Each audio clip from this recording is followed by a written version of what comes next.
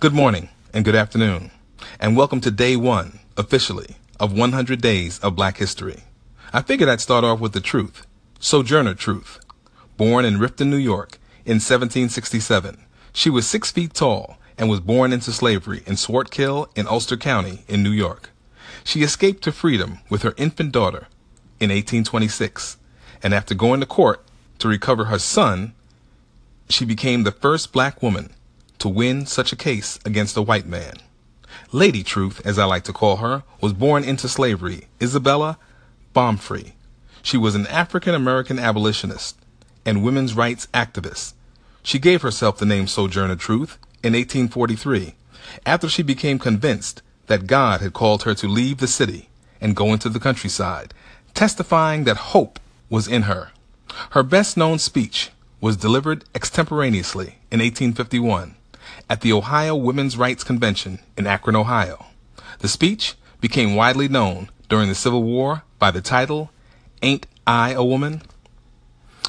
I'd like to deliver that speech, and I quote, "Well, children, there is so much racket there must be something out of kilter. I think that twixt the Negroes of the South and the women at the North, all talking about rights, the white men will be in a fix pretty soon. But what's all this here talking about? That man over there says that women need to be helped into carriages and lifted over ditches, and to have the best place everywhere. Nobody ever helped me into carriages, or over mud puddles, or gives me any best place.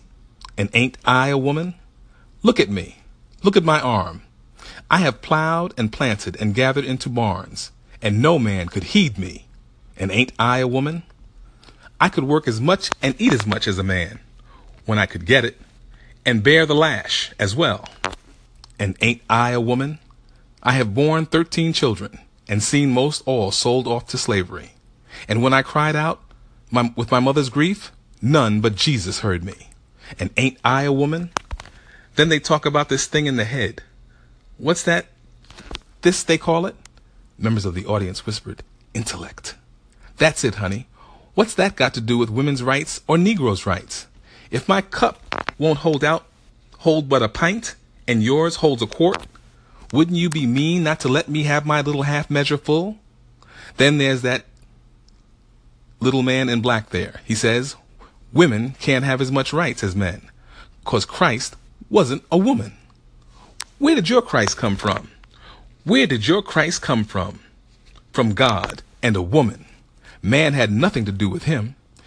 If the first woman God ever made was strong enough to turn the world upside down all alone, these women together ought to be able to turn it back and get it right side up again. And now they is asking to do it. The men better let them. Obliged to you for hearing me, and now old Sojourner ain't got nothing more to say." End quote. A variation of the original speech was rewritten, however. Truth helped recruit black troops for the Union Army. After the war, she tried successfully to secure land grants from the federal government for former slaves.